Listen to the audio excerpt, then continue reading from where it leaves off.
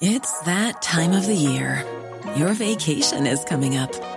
You can already hear the beach waves, feel the warm breeze, relax, and think about work. You really, really want it all to work out while you're away. Monday.com gives you and the team that peace of mind. When all work is on one platform and everyone's in sync, things just flow. Wherever you are, tap the banner to go to Monday.com.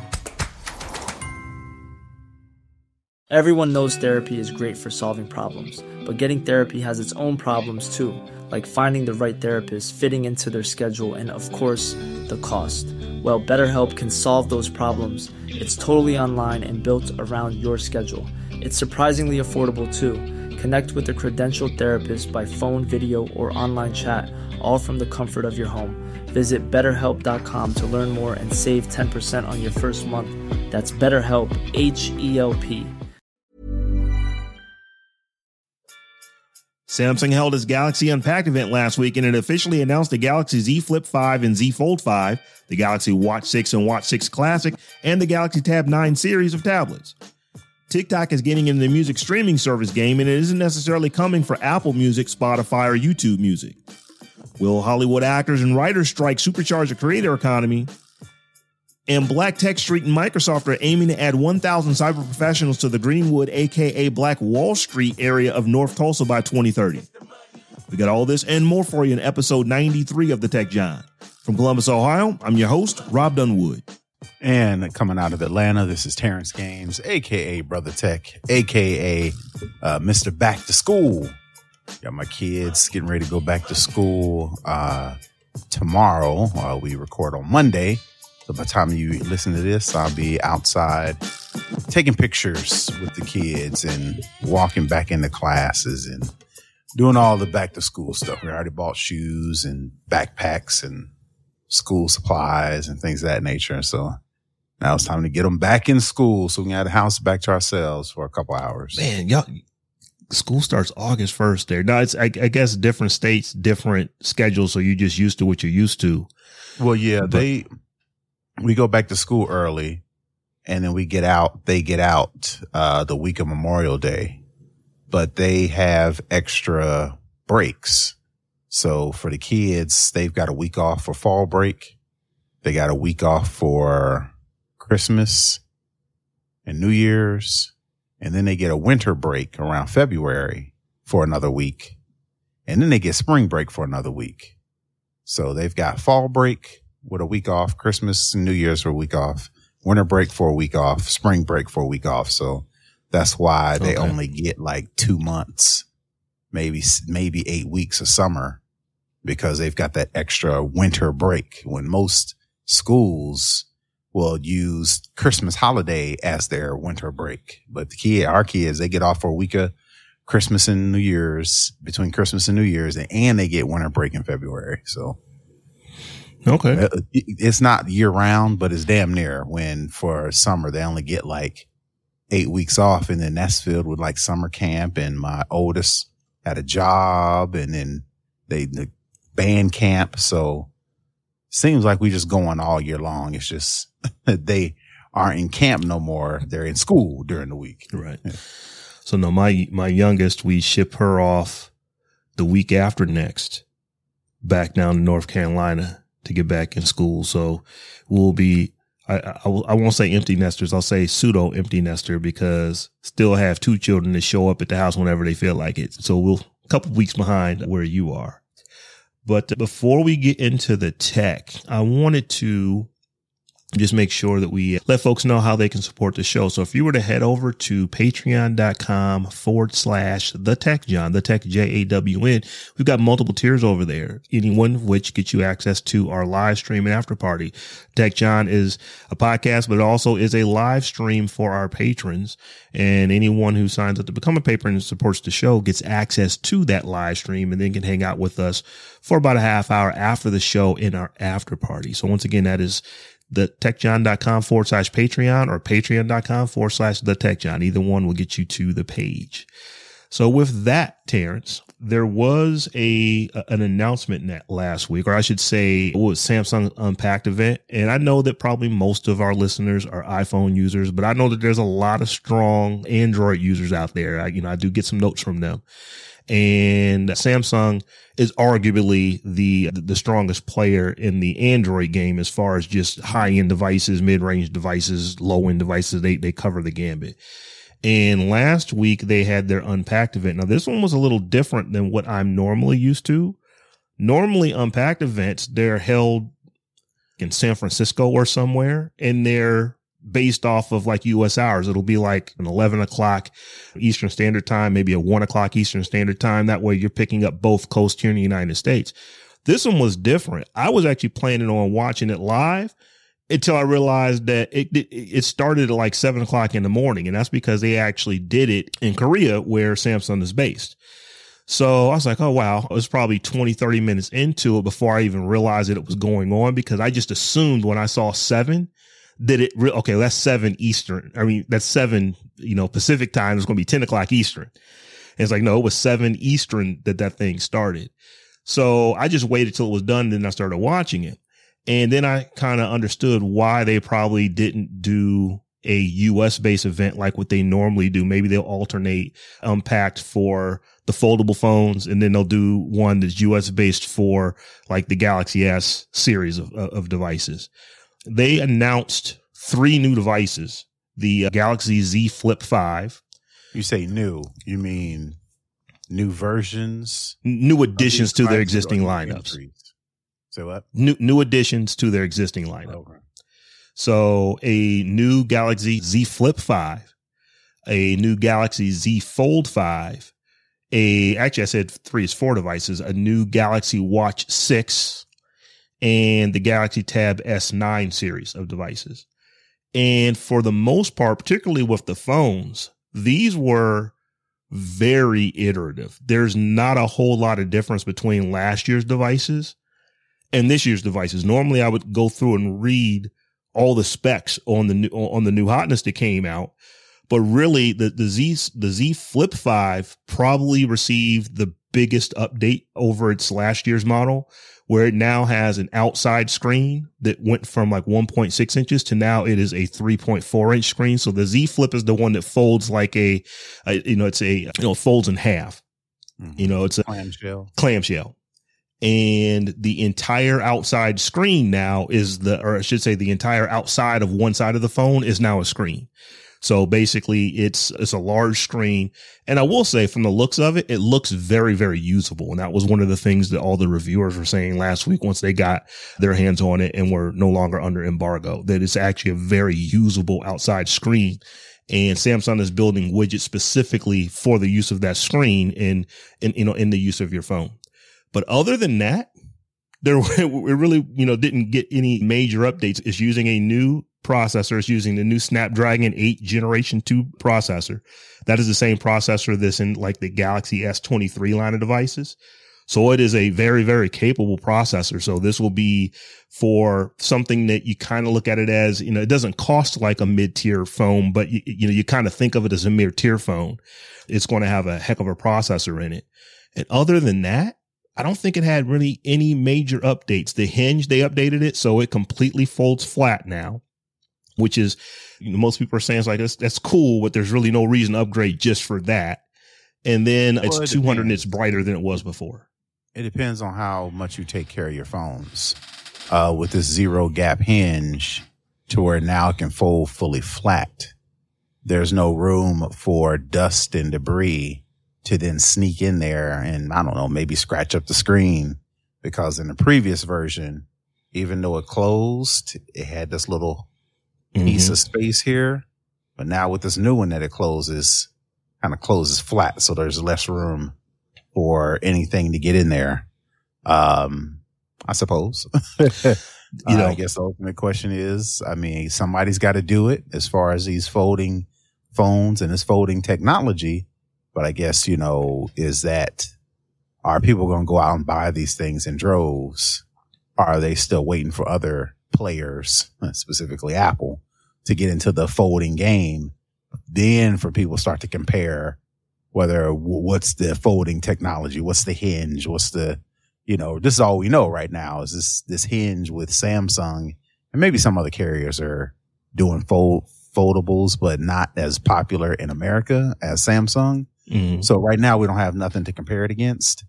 I think when some other players get into the game, then we'll fully be able to compare whether or not this hinge or whatever Samsung's doing for the foldable screen part, if that's, any good or not, because we don't know, because that's all we got. Right. So as far as phones that you can easily get here in the States that resemble this, Motorola has a phone out that also has the full screen on the backside. I want to say it's their second edition of their clamshell folding phone. So there's that. I want to say Oppo has one. Now, Oppo is not something that most people are going to even be aware of that, but they've got a really nice folding phone. And the nice thing about that Oppo one is that the hinge or the fold in the screen is barely noticeable. Samsung did say that they improved the fold in the screen. So for those who have not seen or held or touched a folding phone, you do see a crease in the phone where the phone folds on the screen. It's fairly pronounced on the Samsung devices. They say they improved this. I've heard 3 different reviewers say, well, I hear them saying that they've improved it, but I really can't tell. It's not bad, or it's not worse than it was before, but it's not so much better that you actually notice that this crease is no longer really a crease. That it is definitely still the case with this. If we were to move to the Galaxy Z Fold 5, there was even less new on it. Basically, that phone got a new processor and a little bit brighter. And that is literally it. Everything else is pretty much the same. So it was interesting. I was listening to Marquez Brownlee when he actually was doing his first impressions of these devices. And he says that we may have come to the place with Samsung to where they're treating these phones like they treat the S21, or I should say the S21, the S series of devices like the S23. You really don't see much iteration from device to device. These are what they are. And if you start to see anything that's going to be significantly different than what these devices are, they'll probably just flat out call them a new device. It won't be the Fold. It won't be the Flip. It'll just be some new lineup that Samsung was to come out with. They've already established the Flip and the Fold. So there's folks who, there's phones out there that actually, they have trifolds. It's literally, it looks like the best way I can explain it, it's not really even a phone. It's more like a passport. Like if you look like the size of a passport wallet, those things are pretty big, but you open them up and they actually trifold. So when you open the thing up, you're now getting a literally a full size tablet. Those are things that they're working on and stuff like that. I don't know that Samsung's working on that, but it's just like, it seems like this particular lineup of devices, they've been around now for 4 years. This is the 5th iteration of it. And from most of the reviewers, I haven't personally played with one yet, but most of the reviewers that I've seen have said that there's not a whole lot of reason to upgrade from the 4 to the 5 unless you just want a new phone. But it's not like you're going to get new functionality, with the exception of that Flip 5. That screen on the outside is way different on the Flip 5. But as far as everything else, as far as specs wise, it's just really not a whole lot, new to the phone. Well, yeah, that's always the case if you have the previous generation. Now, if you don't have the previous generation, then there's all the more reason to pick the 5 over the 4. Oh, absolutely. There is a difference. But if you've got a Flip 4 or a Fold 4, yeah, same way with an iPhone 14, the next iPhone 15 coming out, the rumors that I've seen similar to this, it may have 1 or 2 bullet points that's a little bit better. But only if you want to buy the 15 after owning the 14, then that's your business. But, that's the fact that people are saying if you have the 4, the Flip 4 and the Flip 5, there's no reason to go to the full Flip. What did I say? The tongue tied. If you got the 4s, then there's really no reason to upgrade to the 5. That's par for the course nowadays.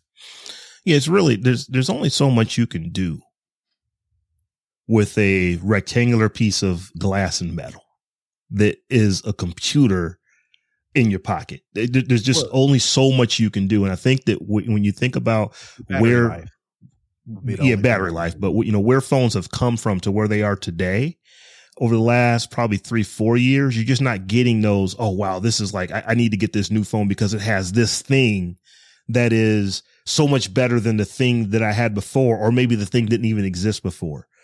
And that's really not the case. It's like, it seems like the biggest leaps in phone technology are the cameras. Yeah, but I guess my point is that shouldn't be a letdown to people when people say, "Oh, well, it's only got larger outer screen and it's 200 nits brighter and it's got the zero hinge." But that ain't enough. I don't even think that's a knock. It's just like that's where smartphones are nowadays, unless there's a new way for input. Whether it be with your eyes, I don't know, whether it be voice, Siri or Samsung, whatever Samsung's virtual assistant is, those get better. Then you can put those in a new phone to differentiate.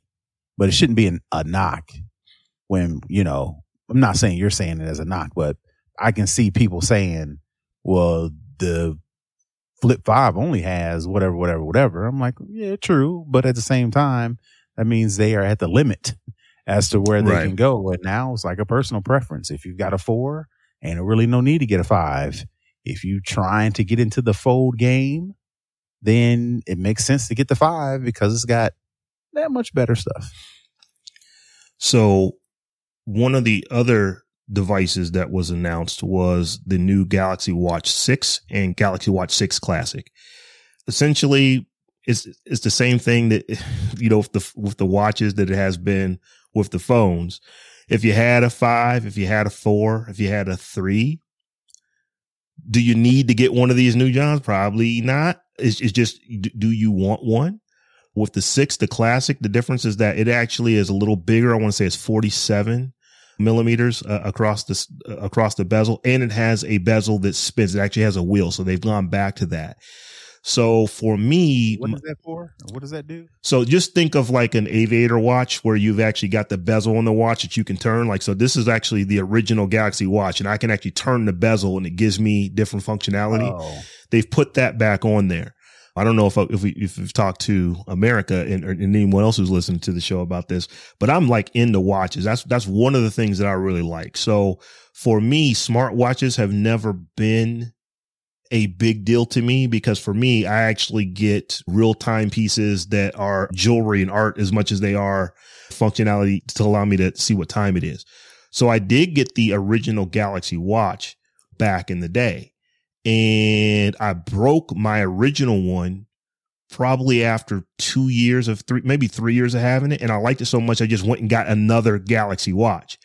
But because I don't wear my Galaxy Watch every day, I've just never felt like I needed to upgrade. So I've been rocking the same style of watch as far as smartphone or smartwatches go, going all the way back to the original Galaxy Watch. This 6 is like, that's actually kind of, it's kind of nice looking. I'm already thinking, okay, what kind of additional bracelets can I put on it?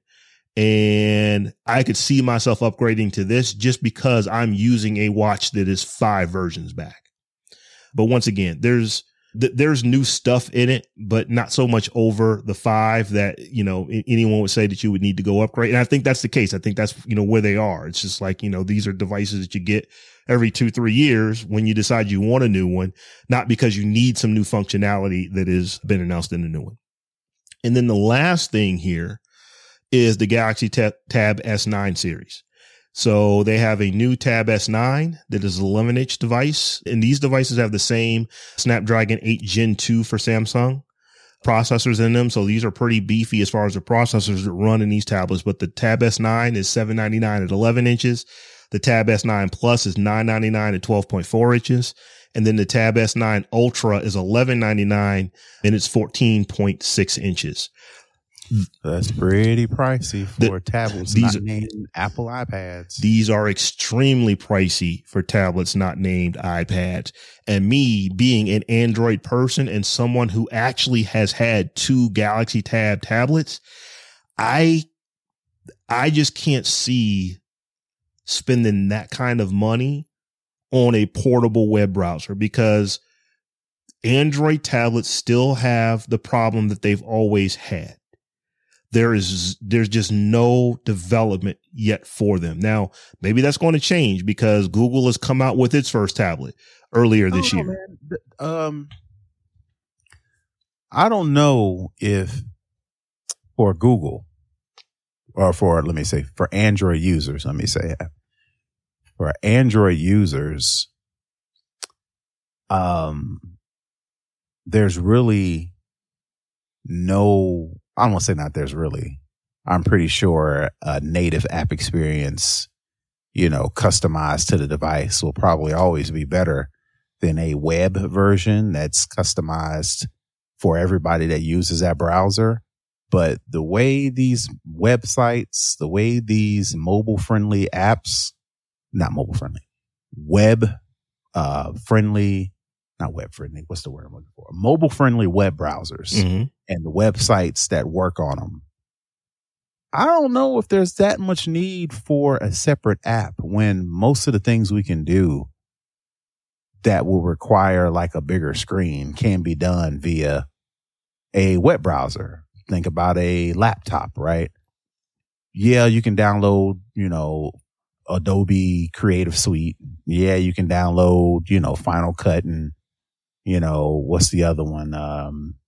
Logic and all these high-end applications for your laptop. But most people ain't doing that. Most people, we are recording right now through a web browser for the video, right?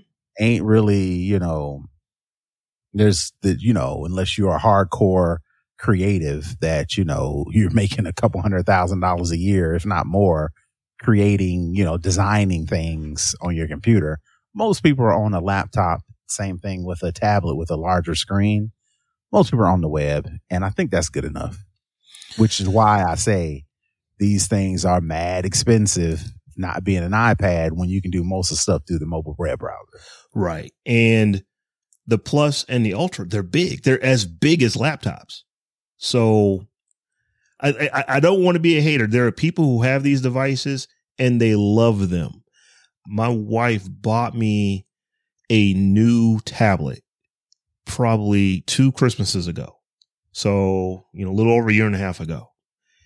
And I got it and I played with it. And here was the thing that made me take it back. It still was a mobile browser. I think it was the Galaxy Tab S6 was the last one that I actually had.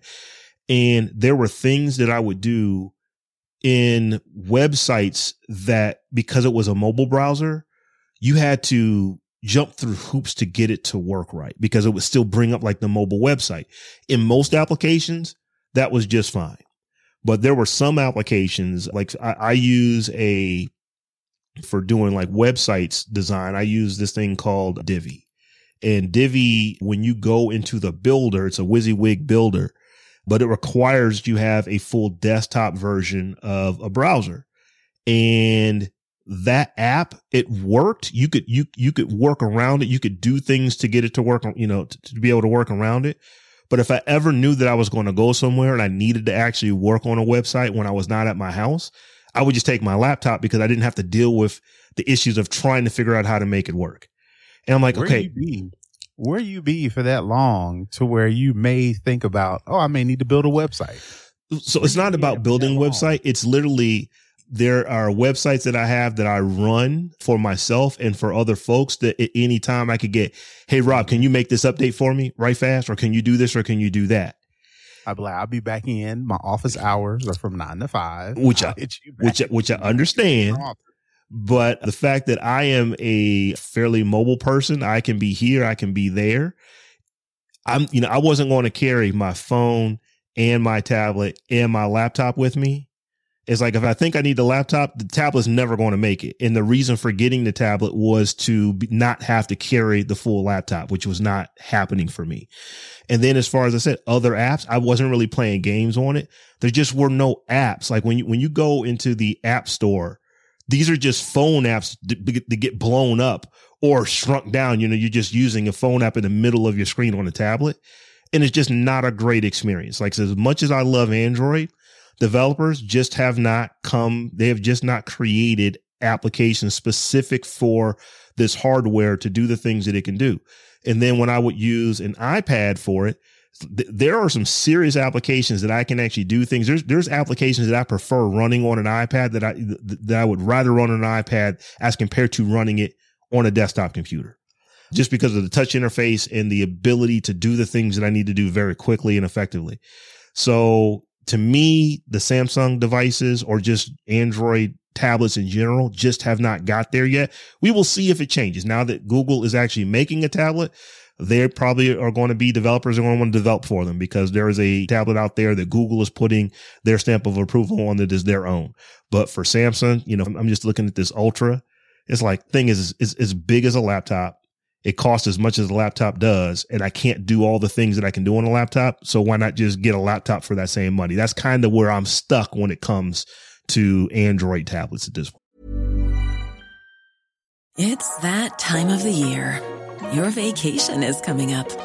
You can already hear the beach waves, feel the warm breeze, relax, and think about work. You really, really want it all to work out while you're away. Monday.com gives you and the team that peace of mind. When all work is on one platform and everyone's in sync, things just flow. Wherever you are, tap the banner to go to Monday.com.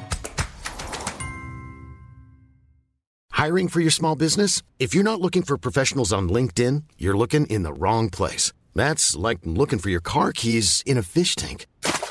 LinkedIn helps you hire professionals you can't find anywhere else, even those who aren't actively searching for a new job but might be open to the perfect role. In a given month, over 70% of LinkedIn users don't even visit other leading job sites. So start looking in the right place. With LinkedIn, you can hire professionals like a professional. Post your free job on linkedin.com/people today.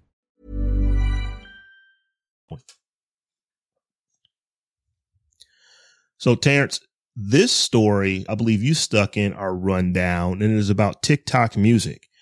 And when I first saw just the title, and I just started thinking about like my not wanting to use TikTok and not actually really doing anything with TikTok, I just started to poo-poo this. But then as I started to think about it, it's like when you think about, and I actually wrote these numbers in here, it's 25% of TikTok users are under the age of 19. 23.4 users of TikTok users are between 20 and 29. And I believe it said that 24% of 15 to 25-year-olds in the UK are TikTok users. So that tells me that there's a whole lot of people using TikTok that don't pay for crap yet. They have not aged out of being beneficiaries of their parents and older siblings who have actually gone out and bought Spotify or bought Apple Music or what have you. So when I think about the number of users that TikTok has, it is still the number one most trafficked website on earth. They may be able to make some noise in the music space because they're going to capture these demographic of younger folks who are going to be coming into paying for something. So I'm just thinking that the thought could be for them is like, oh, well, I can do this in TikTok. I'm already in TikTok all the time. Let me go ahead and give them some money instead of going over to Spotify, which maybe they don't use, or going over to Apple Music, which maybe they don't currently use. And more importantly than just the demographics is how these kids are using TikTok. They are discovering music on TikTok. They are sharing music on TikTok. They are reusing music to add to their TikToks. I guess that's what they call them over on TikTok. So more important to me, more importantly than just the sheer numbers of people who traffic TikTok, this seems like a perfect storm for TikTok to pull out a subscription-based service. One, for like you mentioned, to get these kids who otherwise wouldn't pay for music would, because there are already a bunch of them on TikTok. And two, the main thing these kids are doing is sharing and discovering music on TikTok. So it makes sense for them to say, all right, well, we'll just add a streaming service and you're more likely to flip those free users into paying users because they're already familiar with the service. They just added on this extra thing that they're already used to using. You know, these kids know how to watch music videos. They know how to create content with music in the background. They already are doing that with TikTok. So for them to say, all right, well, $5 or however much the service is going to be. Because right now they're just testing it in like Indonesia and Brazil. They're also testing it in Australia, Mexico, and Singapore. Haven't come to the United States yet, but to me, it seems like a slam dunk because the kids are already using it, not primarily for music. They're using it primarily to create content, but a heavy part of making sure your TikToks are seen and heard is if you're using the trendy things that all the other kids are using to make their TikToks, which is music for the most part. Yeah. So another thing that I was thinking of how this could really be a boon for TikTok is that there's so many folks that use this platform. I mean, it's the number one most trafficked website on earth. So many people are using this that I could foresee artists actually changing the way that they potentially create music videos. I could see some artists creating things specifically for TikTok because they know that that's where a lot of their fans are going to be consuming their content. It would be a necessity for them to change because the way we are already starting to watch, I remember back in the day, it was a sin to record video in portrait mode. You know, all the videos is like, turn your phone sideways to get it into horizontal mode because that's how we watch videos. We watch them on TV and you don't want to have your video with all these black bars on the left and right because people are watching them on their laptops, which are 16:9. They're watching them on their TVs at 16:9 and watching these little videos and like feel like you're in jail, you know, watching this person do this video. Nowadays ain't doing that no more. Everybody's watching playback video, playback, you know, content, portrait mode because people are watching them on their phones and they don't want to have to be doing this every time they watch a video. They just want to scroll through in portrait mode. So it would be almost, in my opinion, a requirement that artists, you know, create content if they want to be discovered now. It's one thing if you are, you know, J. Cole or Jay-Z or, you know, somebody that's already got the, you know, the fans, you put out content however you want to put it out and people are going to find it. But if you're one of these new cats and you're trying to make the most waves and you know everybody's watching on TikTok and you know everybody's watching in portrait mode, you're going to have to adjust your video processes to make that happen. Now, it's not here in the United States yet. And often when you think about these big global social media brands, they often do things other places before they bring it here. You know, often the United States is first, but often it is not. And I could see this being a hit. I mean, it's in Brazil. I want to say Brazil is TikTok's second biggest market. So this really could be a thing. And it will be interesting because TikTok has a lot of money. They can probably make, and they're trying to curry favor with the United States customer base, so we can then in turn put the heat to our congressmen and women in hopes to not ban the app altogether. So, rolling out an app, a TikTok music would go a long way for the fans who actually use it. That could possibly stop them from, you know, banning it altogether. Yeah, so this one will be interesting. It's not going to be interesting for me. I still don't plan on going to TikTok, but I don't necessarily know that that's TikTok's ultimate plan on this, to try to get someone who's on Spotify to switch over. I'm not saying that they wouldn't take that, but I think they want to capture the audience that they have and just get them to start watching music videos, get them to start listening to music in an app that they already spend enormous amounts of time in. Well, see, that's the thing though, right? The kids are already doing what you just said. Right. TikTok music as a separate thing or its own entity will just make it easier for them to already do it. Trust me, I got kids, right? They watch TikTok and they listen to music similar to how you used to do it in YouTube, right? They put the full music video or they put the full, you know, they put like a slideshow with the lyrics to the music in YouTube.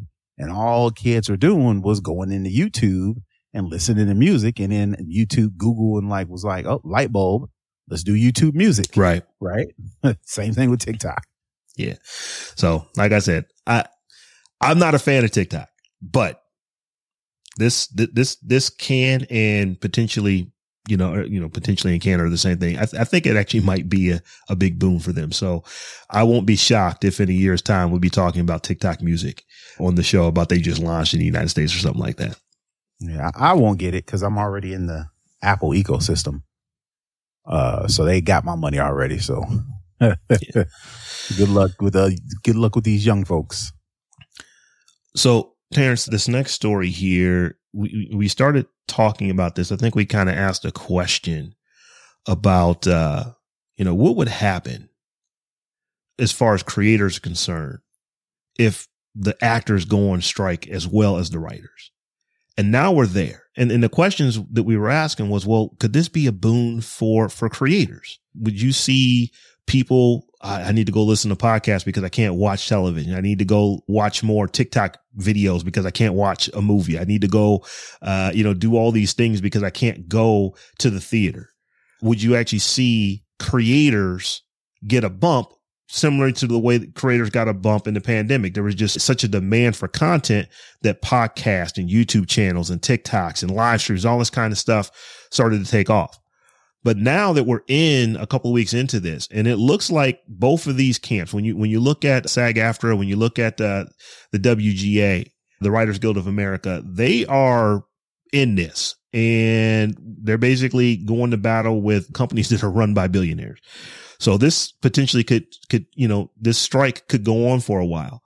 So my question now is, do you think that this is going to, are you going to see a change where the creators, where the actors and the writers, they actually are becoming the creators? I think the answer to this might be yes, because I think you're going to have a situation now where you've got actors that aren't getting paid. You have writers that aren't getting paid. And when we think of actors and writers, we always think of like the ones who are writing the box office hits, the Denzels of the world, just the big name actors that are making millions of dollars a show. And that's not the case. Most of these folks are regular working class people, and they don't have it like that. So if they were able to go create I was going to say MySpace, not a MySpace. They're able to go create a Instagram account and actually go out to advertisers that want to advertise on their Instagram account just because they've got such a big following. You're going to see that happen as long as they're doing stuff that's not based off of struck work or non-struck work, I should say. So my question to you is that, what are your thoughts on this? Do you see actual actors going out and creating their own podcast, creating their own live streams, creating their own fan base accounts, creating memberships to where they now are getting paid from their audience directly and not even having to go through the studios that they're, in this battle with to just try to make a living wage from right now? Possibly, but they have to be careful. Similar to how we were all gung-ho about college athletes pushing for the NIL, the name, image, and likeness deal, to where these athletes themselves can go out and court advertisers or brands or anybody that's looking to pay them. They make money that way, which is great. But the problem is the same problem with college athletics in general. Only the chosen few gonna get in. Out of all the thousands of basketball players with hoop dreams to get to the college level and then get to the pros, maybe 1-2% of them are going to get there to where they can make a boatload of money once they make it to the pros. Same thing with NIL deal. Now all these kids have the potential to make money on their own without waiting to get to the pros. But again, those big numbers in NIL deals, while more athletes are getting their opportunity, it still breaks down to about 1 or 2%. So same thing to convert that to with these actors, with these writers who are currently on strike, saying, okay, well, we need, I can't be striking forever because I ain't got it like that in the bank account. Let me go create an Instagram account. Let me go create a TikTok or YouTube, see if I can do it that way. There's no guarantee that you fire all that up and you're going to get this, this windfall of followers / advertisers / endorsements, right? So you got to pay attention to that. So you got to be real creative if you're going to do it, because name of the game is standing out, right? If you're just like everybody else with a YouTube and a TikTok, are you really out there, right?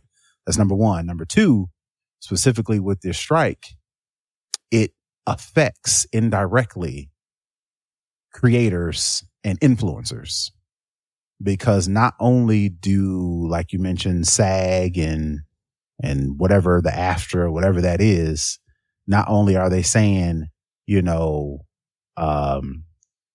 we're not writing content, we're not playing in these TVs and movie shows, right? They can't even partner with some of the brands and advertisers that partner with the Hollywood studios.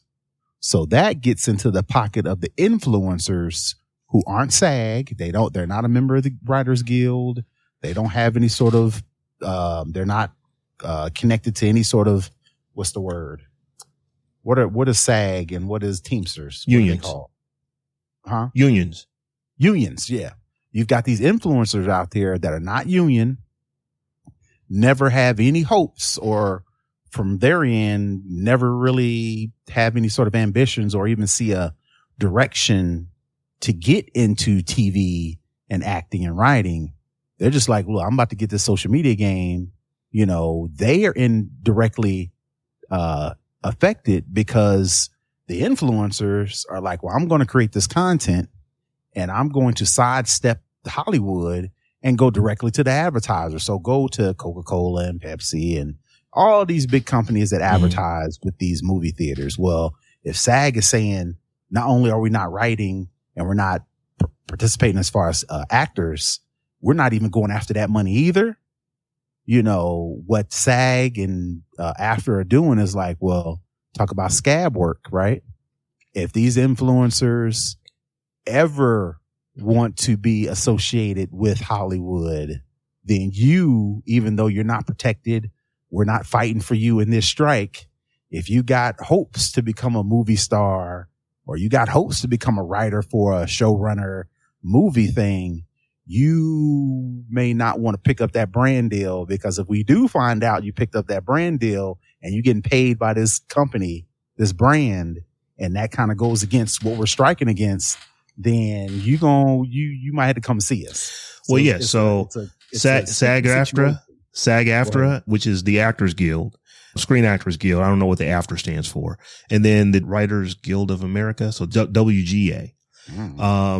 It's already been said that if you are basically picking up contracts that were, stuff that we're striking, if it was struck work, and you're doing this, and then you have any aspiration of being an actor or being a writer at some later point, then good luck to you, because that's probably not going to go well. Which is messed up, because the all those acronyms that you just named they ain't fighting for the influencers. They're not fighting for the creators in this. So it's kind of messed up. It's like, well, y'all not as a influencer, as a creator, or as a writer or an actor, looking to pick up another stream of income by creating this social media, social media influence, right? You're trying to build on that.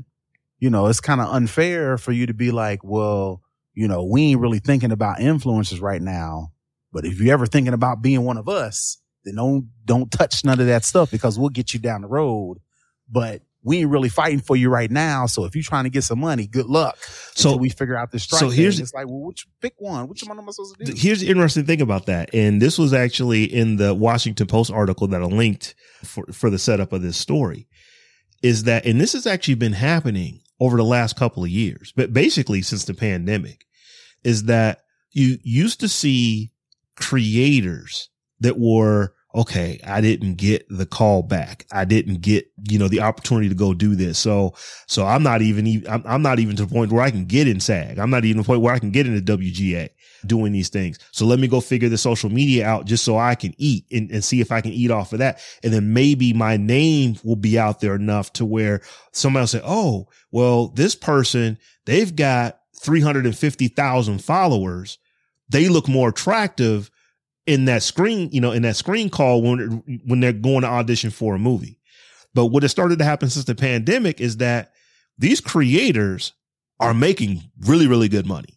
They're making, now we're not talking about all creators. We're talking about just like all actors are not making what the Denzels of the world are making. All creators are not making what the Mr. Beast are making. Clearly, I went to the number one guy on earth, but they're not making what he's making. But creators in general that have figured this out and that are full time, they're making nice middle income salaries, or I shouldn't say salary, but the income that they're creating for themselves is enough for them to sustain themselves. And that's not always the case with being an actor. So you now have situations to where like some of these creators is like, so I wasn't really trying to come do what you do anyway.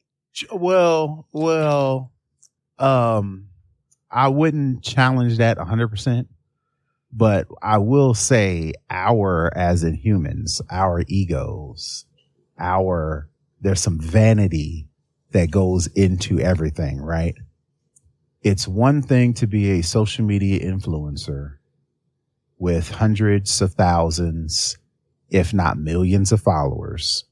And all the things you just mentioned, making a nice salary, you're making a nice income, you get to kind of dictate when and how you work and who you work with, all those shiny things that come with an influencer, right? I would be hard pressed to find a influencer who is doing their thing and Hollywood knocks on the door and it's like, yo, we got this role, yada, yada, yada. But all the social media stuff got to stop, or you got to cut out who you work with this, can't work with this, can't do this, can't do that, you may have to pare down what you're doing on social media because we're trying to get you to do this for Hollywood. A lot of influencers, and I could be totally wrong, but that vanity of becoming a movie star, that would be a hard decision. Well, let me not say that would be an easier decision than I want to believe. I want to believe the social media influencer making a couple $100,000, maybe bringing in gross $1 million. When Hollywood comes to them, and they're like, nah, I'm doing good. Nah, get out of my face. Don't talk to me. I don't care about what's going on because I'm doing good over here. Versus I want to believe that, but my gut tells me that some of these influencers are still working just to get that call. Once they get that call to go, sit in on a Marvel movie or a Fast and Furious movie or whatever is popping right now, influencers would take that call. They may even consider paring down their social media. So while all that to say, congrats to the influencers for making their own way, Hollywood still knows that they have some leverage, right? Mm-hmm. So they're testing their leverage right now, as far as financially, is concerned. But once this whole strike thing is over, whatever deal they come up with, Hollywood's really going to have to, on both sides, the studios and these unions are going to have to really start to pay more attention to these influencers, because when they have friction and things have to happen like a strike, like you mentioned, more and more actors, more and more writers are not going to have any choice but to get their influencer game up, because they can't sit around and every 2 and 3 years be dealing with strikes, right? And if that means I gotta get kicked out of the union, if that means I gotta be called a scab, but y'all really ain't doing nothing for me anyway, it's like a lot of writers and a lot of actors may just go that route just so they can say, I'm the captain of my fate, right? How's the phrase go? I'm the master of my fate. I forget how it goes, but anyway, a union. If y'all not putting money in my pocket and y'all not even working for me as the influencer at the table, how you gonna tell me what work I can and can't do when you ain't fighting for me, in the union or wherever you claim that these Hollywood execs are taking all your money? What's that doing for me? Yeah. So they better be careful. It's really going to be interesting because one of the things you said when we first started talking about this, it's going to be hard for, and I'm paraphrasing what you said, but it's going to be difficult for an actor to go build a social media following and then to monetize it.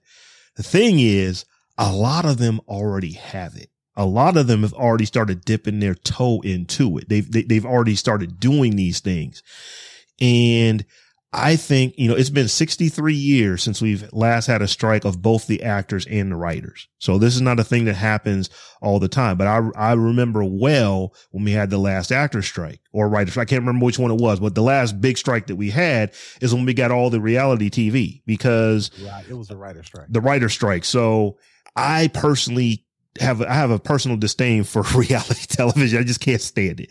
Much of it because it's just like, it's just ratchet and it's like, that's not me, but it's big business. And they made so much money from it. It's a side note.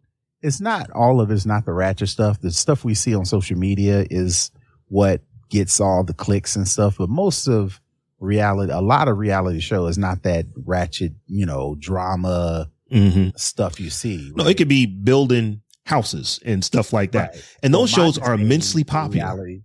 My disdain for reality TV has really got people out here really thinking what you're seeing on TV is what's really actually happening. Mm-hmm. And they're failing to realize a heavy amount of production goes into all these reality shows, but people are discussing them as in like, these are these real life. You hear what she said? I can't believe she did that. Well, it's TV, even though it's reality, it's still TV. And I'm pretty sure a production crew, sat there and said, all right, you say this and that's going to start this, whatever the case may be. Even in the building stuff, like you're building a home. Mm-hmm. A lot of people think, oh, now I'm going to become a flipper now that I've seen renovation realities, right? But you don't see half of the stuff that goes on in getting from point A to point B, So I guess my disdain is not necessarily the ratchetness of the stuff that's popular, just the idea of it being reality in the first place. Yeah. Reality TV and real TV are not synonymous with each other. That is definitely the case. So it's going to be interesting because there are some creators, or I should say, there are some actors out there. There are some writers out there that have these massive social media followings. They're not going to struggle to eat unless they decide that they don't want to, in solidarity with the folks who don't have it. There's, some folks are wired that way as well, but it's going to be interesting because I'm just thinking it's like, if you got 20 million people following you, that is an asset. And it's your account that you can control. Advertisers will want to advertise to your 20 million followers. It's like, there's no new movies out right now. There's no new television shows out right now that we normally would go do. So let me, do this independent deal with you and get in front of your 20 million people. And you tell them about my ramen noodles or whatever it is that, a advertiser is trying to sell. So it's going to be really interesting. So Terrence, this last story, I just saw this pop up today, but it was something that I believe we talked about a little while back about Black Tech Street, but let me just go ahead and read this here. So the title of this was Microsoft joins forces with Black Tech Street to digitally transform Black Wall Street. So back in 2021, Black Tech Street, an organization whose mission is to rebirth Black Wall Street as a Black innovation economy by securing Black tech focused economic and industry development opportunities for the Greenwood community in Tulsa, Oklahoma. So those who don't know, Tulsa, Oklahoma, back, I believe it was 1921. It was a thriving Black community, part of Tulsa. And it basically got firebombed. It was like basically, it was one of the biggest incidents of where America went through and just, destroyed this community. So this organization, Black Tech Street, they have been working since 2021 to try to revitalize this particular area. So they recently, they announced this today. So folks who are listening to this tomorrow or anytime, this is 31st of July is when this was announced. But Black Tech Street has an unprecedented alliance with Microsoft, who named Black Tech Street the Tech Spark Fellow for the state of Oklahoma. The alliance is called the Digital Transformation of Black Wall Street and aims to add 1,000 plus cyber professionals in Tulsa by 2030. So that's just over the next 7 years, not even 7 years, 6 years and some months. So what's really interesting about this is that Microsoft is playing a big part in this. And this is a play in a bigger game for them that tries to address the gap, that they've identified as 1.6 million cyber professionals in America. Even though all these tech companies have gone through fairly substantial layoffs, and it's kind of slowed up at this point, but at the end of last year and the early part of this year, there are a lot of companies that were laying off a lot of people, but there's still an enormous amount of cyber professional positions that just don't go filled. And that's because there aren't people that have the skill set to fill the jobs. And that's one of the things that Microsoft is trying to do. Real quick. It says, digital transformation in Black Wall Street aims to add 1,000 plus cyber professionals in Tulsa. So are these relocated users to Tulsa, or are these remote workers picking up work from businesses in Tulsa? Because I guess I'm trying to get clear on the cyber part. So are they actually bringing them in to live in this Tulsa area? Or I think what this particular endeavor is working towards is to try to train a new wave of cyber professionals in this area. Gotcha. So one of the things that Black Tech Street is really trying to do is that we don't want to train them here in Tulsa. You get the skill set and then you move away and take that skill set away. We're trying to do this to actually build the community up. We want to build specifically Greenwood back up to the point that we can. So if you think about cyber professionals, they're saying that if they could get 1,000 of them, that could be as much as $125 million to $200 million that gets infused per year into this community. That is not a little bit of money with just 1,000 folks. So that's what Black Tech Street is trying to do. They want to build up Tulsa, Oklahoma. They want to build up the Greenwood community. They want to build it back and get it to what it was like back in the very early 1900s, as far as they're concerned. Microsoft is partnering with them because Microsoft is partnering with organizations like this all over the country. They have identified that there are rural areas that just don't have cyber professionals that are in them to do the jobs that we need to be done as we move into the future.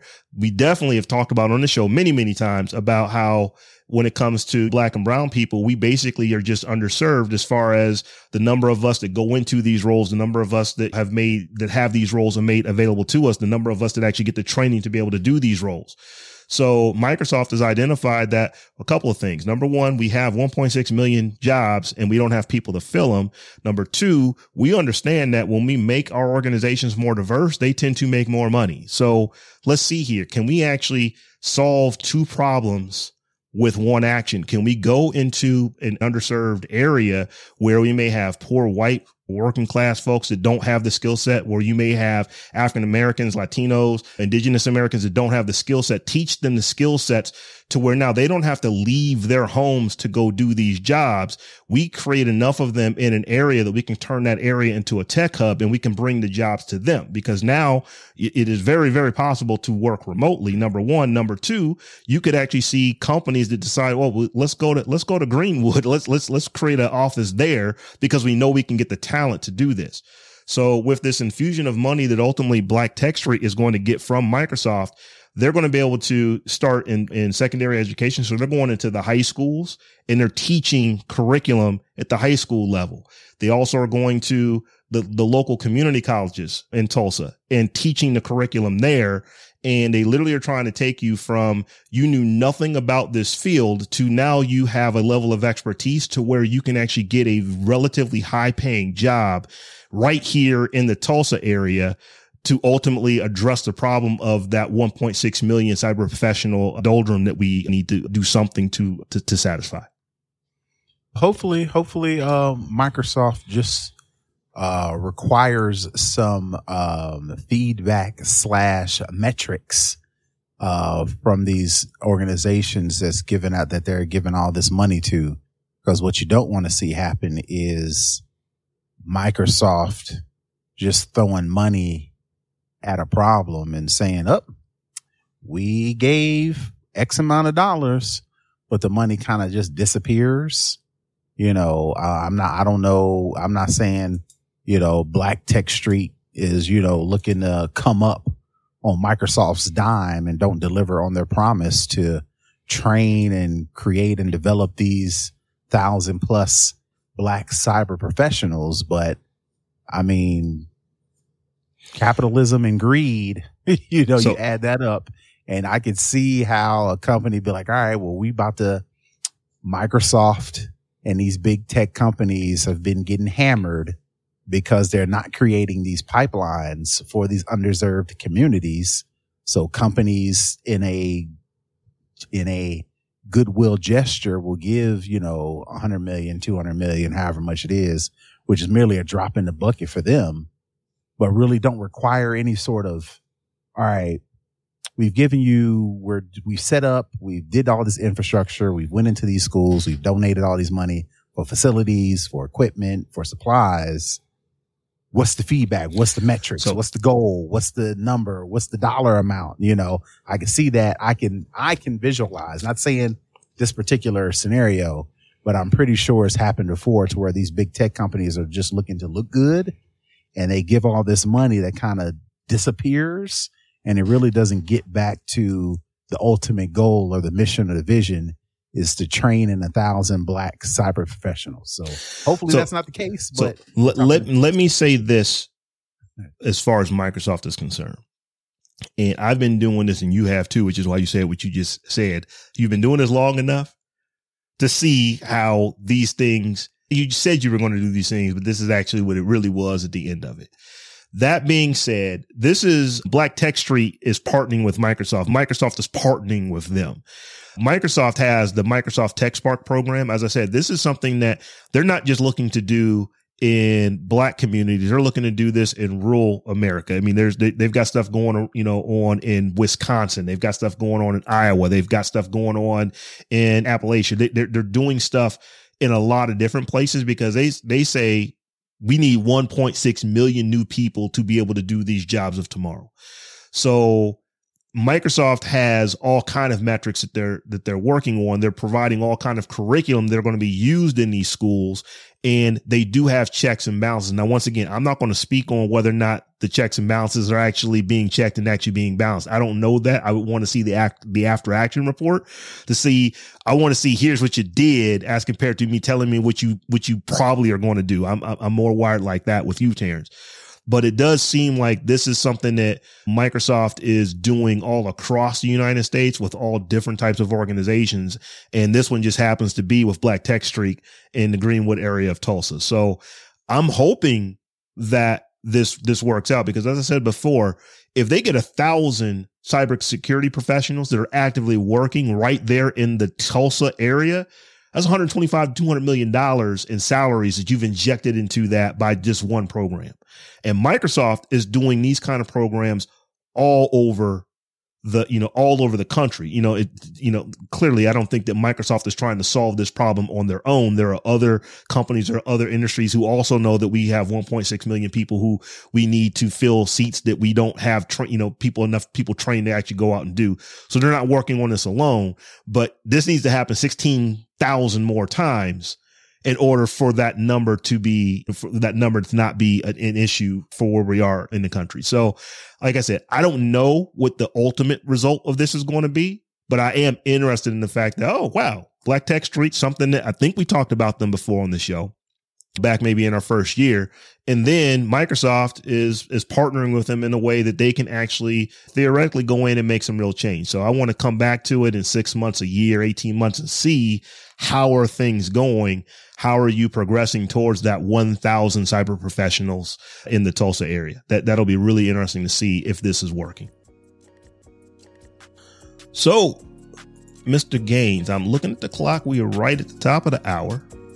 And I think it's time to go ahead and wrap it up. We did not have any new patrons.